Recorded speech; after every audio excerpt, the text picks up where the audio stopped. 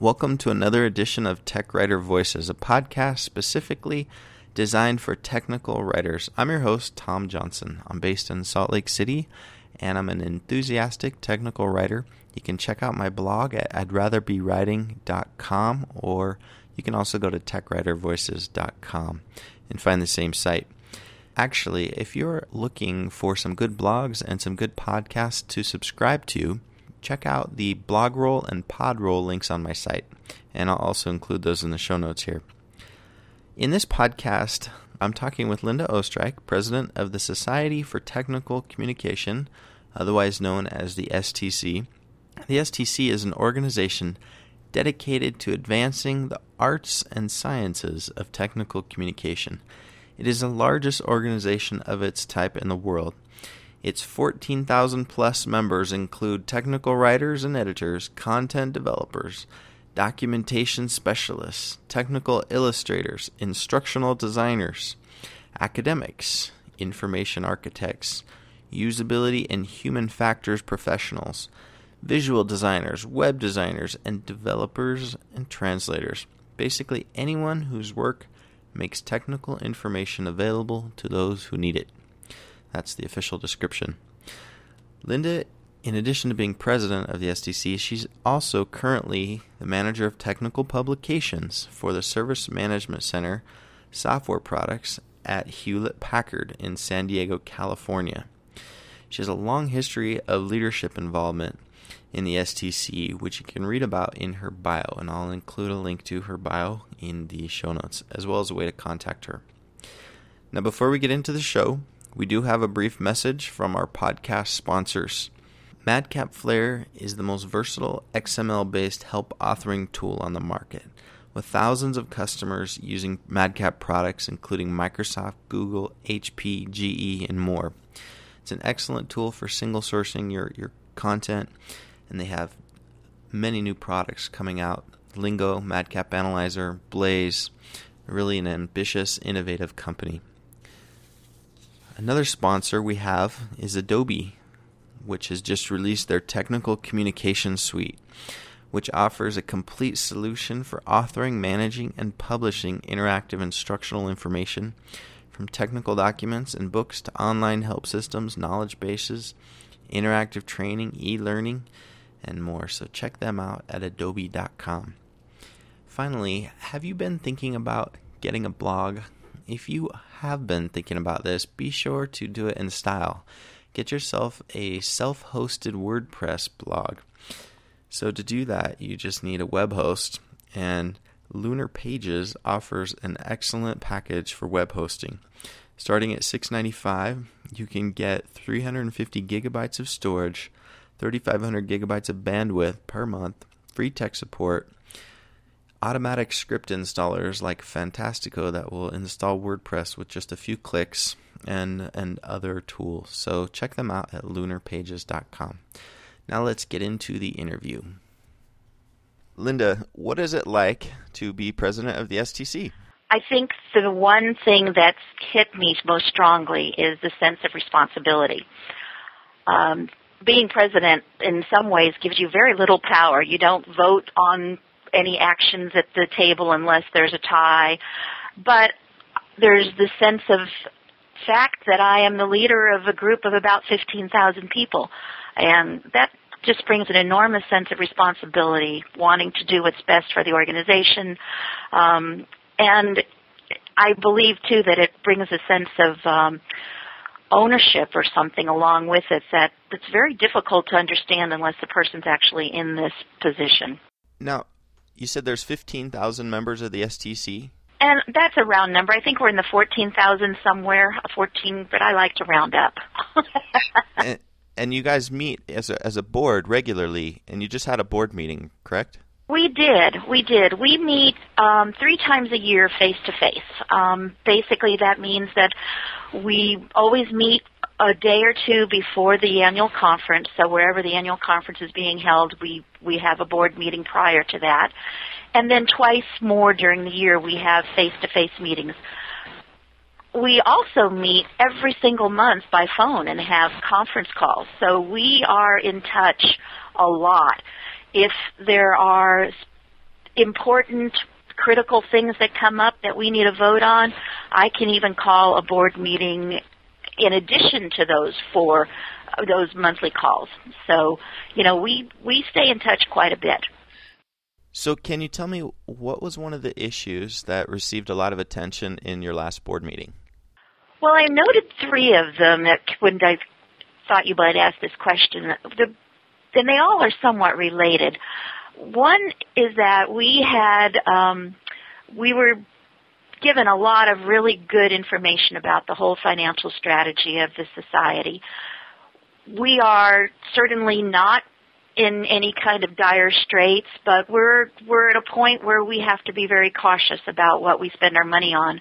And so that brought us into having discussions around the areas that we spend a lot of money on, which one of them is publications. So we had 2 big research groups. One was a paid consultant, and one was a task group that I put together to look at all of the publications, news and notes, intercom, techcom, and come to the board with some suggestions on things that could be done to make them better for our audience as well as cost us less money. Right now we go in the hole on both of those publications every year, that our advertising and the membership fees that are put towards those don't cover the cost of actually putting them out. So that was a big area of discussion. And then also we had a lot of talking about our strategic planning, and a reason those all fit is that at once we used to just spend money on whatever sounded good that came to us, and I don't mean us meaning this year's board, but boards over the years, In the last several years, we've been very cautious about making sure that we put money and effort into things that have a good return on investment and are strictly related to the strategic plan for the society. So that's where our big areas of attention and debate were. Now, since you've been in the office of president, has there been any kind of issue that you've really wanted to tackle or address specifically? Yes, when I came on board, a lot of people who do know me know that I'm kind of one of these nurturing, touchy-feely kind of people, and they think, Linda's going to do all these, nice things. Well, it's been a lot harder than that. A lot of things that have to happen haven't been quite as touchy-feely as I'd like, but few areas that were really important to me where I wanted to get a better handle on recognition. That does kind of fit with the mold of people, what they think of me, because it's important that we honor the members that we have. And so we've long been talking about putting some kind of a level of recognition between senior member and associate fellow, because there's a lot of time in there that people could be giving to the society, but there was really no major area that award or recognition that we did at that level. So that was one of the things that I wanted to look at, and we are moving forward on that. We don't have anything in place yet, but we do have some plans. The board and a task force is looking at some possible ways to improve our recognition programs. The other area is I have asked Hillary Hart, who's a professor at the University of Texas and is also a longtime STC member, to work on what I call the academic industry collaboration. And we are doing some very important things to make sure that the practitioners in STC find value with the academics and vice versa. And what we need to do with that is certain things like finding a body of knowledge. That body of knowledge, once we get it put together, will then be a good way to possibly go into a certification program sometime. All of those things are areas that I've been putting a lot of energy into and supporting people who are out there doing research and putting task force together and coming to the board with decisions and recommendations, really not decisions, but recommendations that the board can then look at and vote on. So I would say those are the 2 areas that I've been really focused on that mean a lot to me personally. You were just mentioning certification there a minute ago. I know at the last STC meeting there was a pre-conference certification course. How did that go? Those are a little different. We had, we just started this at the annual conference last year in Minneapolis, and people can come to to the conference and take a series of workshops or I think it's a 2-day workshop in a particular area, say, I don't know, basics of tech writing or content management or something like that. And at the end of that 2 days, get a certificate. And I think they're calling them certification programs, but that is completely different than a certification program at the society level where we would do some kind of a testing program so that you as a member could put initials after your name and say, gee, I'm a certified technical wizard in STC, and sort of like a CPA or something of that nature. And that's why the big certification programs are extremely difficult to put into place and very expensive because they need to have proctored exams, they need to have testing that has been validated, put together in a way that meets a lot of requirements that you need to get all kinds of approvals and stuff to do. So it's something that a lot of our members would like to have, but I don't see it coming anytime soon. But these other certificate programs that are just something you can do by taking a very intense program of 2 or 3 days and saying, yes, I know about this topic, that is what we are offering so far. At the last STC conference, Susan Burton made she talked a lot about changing the name of technical writer to technical communicator and working with the Bureau of Labor to try to change the definition, all in an attempt to try to boost recognition as well as salary levels for technical writers. Has that changed any? Actually, we are still working with that. It's the Bureau of Labor Statistics. We have an economist who has been working with us, and he has really given us a lot of good information about what it truly means to be a profession. And we have I believe the Bureau of Labor Statistics did not accept our definition change from technical writer to technical communicator for this particular year's offering, so to speak. But they have taken our proposal and are reviewing it for an oncoming group. And so basically, we're still out there saying, hey guys, we're not the technical writer we were in the 70s. And that's the definition that's been out there for the public. So one of the things that we've done is the new salary survey is now based on Bureau of Labor statistics and census data rather than on just input from our own members. And by doing that type of thing, we will have more recognition from HR groups, from other professions, so that when they go out looking for what does it take to be a person in this area of expertise, we can say, hey, we know more than just grammar, punctuation, and spelling. We also are project managers, we're usability experts, we're content managers, we're information architects. We are all those kinds of things. So the process is still working. We are not yet in really we haven't gained anything from it besides a lot of words yet, and I believe that's going to be important for us to keep at. It's not something that happens overnight, as you know. Working with the government, it could take 5 years or so before we really see any change on the individual's level. What about membership in the STC as a whole? I know that previously there was a slight declining trend. Has that changed, or what's the STC doing to try to revitalize membership? Well, I appreciate you saying slight, because for several years the trend was not slight at all. It was fairly big. It was we had, after the .com bust and 9/11 and all kinds of other things, not only our organization but all professional organizations showed a huge hit in their membership numbers. And so what's happened lately in the last couple of years is we're actually stabilizing. Our renewal rate was higher last year than the previous couple of years. And our overall membership number last year actually did show a slight increase from the year before.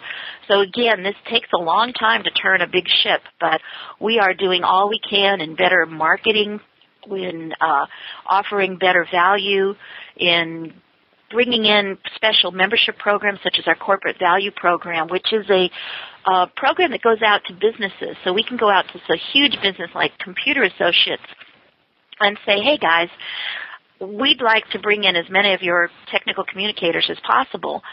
Would you be interested in getting a corporate level membership? So what they might do is they would pay a flat basic fee based on however many members they bring in, and then a per head fee on top of that. So somebody like Computer Associates might bring in 200 technical communicators, and they would pay a flat fee of some amount, and then instead of $170 or $150 per member, they might only pay $100 a member. But in the long run, we're getting a lot more members in.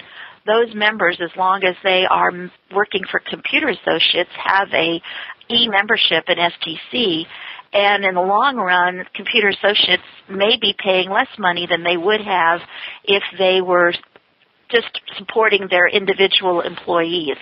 So it's a kind of a win-win on all sides, because we also get people brought into the society who might not have joined as an individual. So it's a program that's just starting. It's still in a pilot level. They're done on a case-by-case basis so that our membership people at the staff level will talk directly to HR departments or technical engineering departments, or wherever the departments are that have the majority of the technical communicators in a particular area. So those are the things we're doing, and we are constantly paying attention to membership. It's something that's always on our minds. Basically, we are finding that those who do not review, our number one exit interview response to why did you not review is that people are changing careers. They're just not doing it anymore. So, but again, the broader we become and the more areas of technical communication we can put under our umbrella, the more likely it is that people who change careers will still find something of value in STC. Wow, that's really interesting. I didn't know that people were just changing careers, and that was the main reason for them not renewing. What do you think people find most valuable about the STC? I mean, some people just don't get excited about going. Others really like it. What is it that you think attracts them? Well, when we do surveys about what do you want most, a lot of people say they like the publications and networking. But networking can be different to each person. One person might be happy with just getting, if you're in a lone rider SIG and you have a spot to go out and ask questions. Somebody else might not think that networking is working unless they get an actual job referral. A lot of people feel that networking has to be face-to-face. Other people feel it's virtual. I think the value of STC is as broad as we are. Our members span age groups from, the 20s to the 70s. There's sort of a bell curve of age of who makes up our membership. Fewer, of course, at the lower ends and fewer at the very high ends. And right now, the majority of our members seem to be baby boomers, and then maybe about 5 to 10 years on either side of that baby boomer bell curve number. But and wherever I am, or a member might be in his or her own life, will dictate what they find valuable. Sometimes it's strictly, I can put this on my resume, and that means I might get a higher salary than I don't have it. Some of them say, it's time for me to give back, and I want to mentor and help others get more advanced in their careers, and that gives me a big boost to my own ego, and so that's what's good for me. And others really want some real hard facts that they can immediately say, I was able to get this question answered in 2 hours, and it would have taken me a lot longer without STC, and that's my value. So it's a really difficult question, and I think it's a very personal one. In a previous news and notes publication, you wrote something that caught my attention. You said, "My first 6 months as president have been nothing like I envisioned. I have learned a lot about myself, my colleagues, and the society. And although the reality has not been like the vision, it's been satisfying and productive." So that was an interesting statement. I was wondering if you could provide a little more detail about all that. First of all, thank you for reading news and notes. I appreciate that. My personal journey and my relationship with the board of directors through the years is probably a little different than most. I've been a member in STC since 1979, so right now I think I'm probably the most senior person on the board of directors. And I'm, in many ways, not just in number of years, but on the board, but I mean in the society, but number of years having contact with the board, and number of years that I've been on this planet. It's when I first put my eyes on the prize, so to speak, was probably back in about 1995 when I was program manager of the annual conference. And I had a good friend at that time who was president of the society, Liz Babcock. And I saw the board through her eyes, and I think I've been fairly close to the board, either as a committee manager, assistant to the president, or actual sitting board member for every year since that time. And I have seen so many changes. I mean, we went from a very rich organization that we didn't have to work very hard to get members. We were up in the 20,000 mark of membership. Their money was there to do whatever we pleased. There were very few checks and balances. The board obviously was cautious in what they did, but they didn't have to worry about paying their bills, and so they were able to take a lot more risks and do some things that, didn't always have immediate payback. And today, it's a lot more, we have to be cautious to stay alive. We have to make sure that the things that we do support our strategy. We have to be strategic. At one time, the board was much more tactical. They got involved in the nitty-gritty of a lot of things that right now we are all doing our best to stay out of. The staff and the committees are the ones who have to work on the tactics. All we do, and I don't mean all in a sense of it being minuscule, but we have to focus on telling the society and understanding what it is we want without getting in the way of how we go about getting it. And that's part of what the reality has been. Learning about myself is that I've learned that I can be tough. I've learned I can make really tough decisions that will make some people angry that I wish weren't angry with me. But it has to be what we, as a board, determine the best course of action for the society. And sometimes good friends will give me a call and say, "What in the world did you guys do?" And I have to just say, we had information sources that the general public may not have. We thought this through. We discussed it. We have 14 people giving a vote, and as long as a majority votes in a certain direction, the board speaks. And it doesn't matter if an individual was for or against a vote. Once the board speaks, we are duty-bound to support the decision of the board. And we cannot speak about, that wasn't my decision. That's not something that a board member is allowed to do. They have to take on the decisions of the board as their own. So those are the kinds of things I've had to learn. And we have moved forward. This whole effort of getting a body of knowledge project underway, getting strategic vision going, having really good plans, knowing what it takes to be financially secure and making tough decisions. These are all the things that have given me great satisfaction and make me believe that we've been productive, but at the same token may not have been what my earlier vision of this job was. In listening to you describe all those issues and details, it seems like being president must be really time-consuming. How many hours do you spend a week or month just doing STC-related tasks? I refuse to tell you because I'm afraid my boss might be listening. No, seriously. I mean, I do keep up a regular job with Hewlett-Packard, and I am so bound to them that they have been extremely supportive in my job this year as STC president.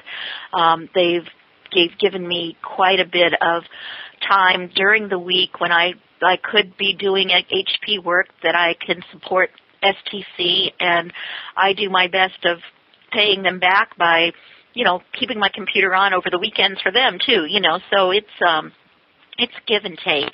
I don't even know how many hours I spend on it. I really don't, because I just take care of things as they come up. And sometimes I have to shut down, and I will send a note out and say, okay, guys, for the next 3 days or 2 weeks or whatever it might be, I'm only going to look at STC stuff in the evenings or, on the weekend or whatever, and call my cell if you need me immediately. But I'm usually take care of things in a real-time situation. So it is like having 2 full-time jobs. I have to admit that.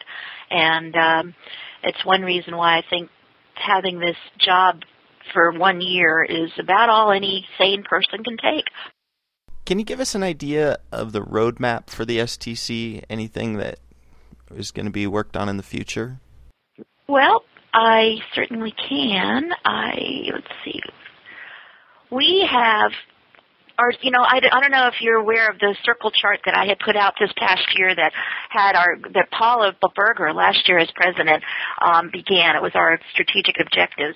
And Larry Kuntz, who's actually a candidate right now for one of the positions on the board, is leading our strategic planning group. And he has 5 main areas that the board and he have put together that we feel is our roadmap. The main thing is we want to continue to define the profession.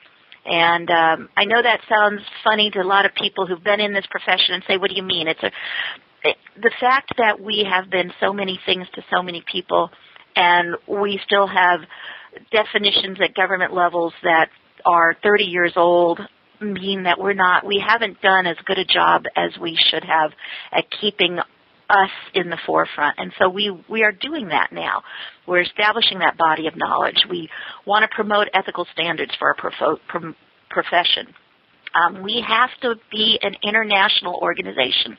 A lot of people have been concerned that we've been working with the United States Bureau of Labor Statistics, and they say, well, what about the rest of us? And we understand that the rest of us are important, but we have to start somewhere. So we're starting with what we can get to more easily that supports the majority of our members, but we intend to very, very soon also embrace the Canadian groups, European groups, Asian groups, wherever they exist, and make sure that they become part of who we are and that they know that this profession is one that is needed worldwide. We also, hand in hand with that, is communicating the value of technical communication in STC. If we're defining that profession, and that profession is supported by STC and the industries of the world need technical communication to be viable, we have to sing that to everybody who will listen. And I think ways to do that is identifying target markets, making sure we have better targeted marketing campaigns, that we do continue to work with government bodies. We need to increase and expand our strategic partnerships, and that's not just with people who already know us. We need to expand to people who don't know who we are. And a lot of these we can do through our standards organizations. Annette Riley, a past president of the society, has been leading our standards group for several years, and she is phenomenal at this, and we are finally giving her just rewards and saying, yes, we support this. We know how important it is that STC be at the table for a lot of standards work. Our global practice and leadership, what can we do? How can we become more involved with that? And then through all of these things, we have to build our own organization into a strong business. And I think that's been something that's given a lot of people heartburn, is that business decisions sometimes are not the touchy-feely thing. It may be the business-wise thing to do to close down some chapters or some areas of the society that are not serving us, and things that have been there for 50-plus years may not be right for us anymore. And coming to terms with that in an organization that has been extremely nurturing and comfortable and sort of huggable for 50 years is really a huge shift in thinking, and it's a tough one, but it's one that I think the board has to embrace, and as they embrace it, our membership will embrace it as well. So those are the things that I think are on our roadmap. I noticed that the elections are upon us here. I saw a list of the candidates. What advice would you give to the incoming president, which I assume is supposed to be Mark Clifford, right? He is. He has been an extremely strong right hand for me this past year, and I think he has learned, and as I have, but he'll have to learn. I think that sense of responsibility that I mentioned in your first question about what it's like, that's something that he can only learn once he's actually got this mantle of this title on him officially. But I think it's important that anybody in this role keeps an open mind, but recognizes that they have to also have a thick skin. We get a lot of flack. We get a lot of people who want to be negative or kind of throw some hooks and barbs our way sometimes. And even when you believe with all your heart you're doing the right thing, it's sometimes easy to hurt. And we have to know that that's, in the long run, we're doing what's best. And that's, it's really hard to keep that together and understand it, but it's something that I think an incoming president needs to know, that they can only pick a couple of areas that they really put their major energy on and let go of some of the others. And that trust, that's another one. You've got to trust the people you put into position to take care of areas, because they have to be able to see that those things are working as they should without your constant attention. And those are the things that keep you alive. All right, Linda, last question here. The STC conference is coming up in Philadelphia in a few months. Why should people attend it? To be a better technical communicator, to give themselves professional development, to recognize that this is where the best and the brightest of our profession go, to meet and greet one another, to learn about our profession, and to just exalt themselves in being a technical communicator. This gathering should be the most exciting thing any technical communicator can do, because we get a chance to sing our praises. We get a chance to remember and realize how important we are to the industries and academia of the world. And it's where we actually gain a sense of accomplishment and can talk to other people who truly understand what it is we do and how we go about our lives and through our work. All right, Linda. Well, it's been great talking to you today. I really enjoyed your answers and all the good information that you're able to convey. Excellent, Tom. Thank you so much for giving me this opportunity. It's been one that I know I've been putting, off for a few months, and I think doing it now is perfect, because I've had enough of I'm a little bit past halfway through my year as STC president, and I have a lot more knowledge than I had 6 months ago. Definitely. Thank you, Tom. Thank you. And thank you to all those members out there. I really and truly feel strongly about this profession and believe so much in what we do that I thank everybody who ever has tried it or is in it now. All right, Linda, if people want to get in touch with you or contact you, I'll put your contact information and a link to your STC contact and bio page so they can check it out. Excellent. Thank you, Tom.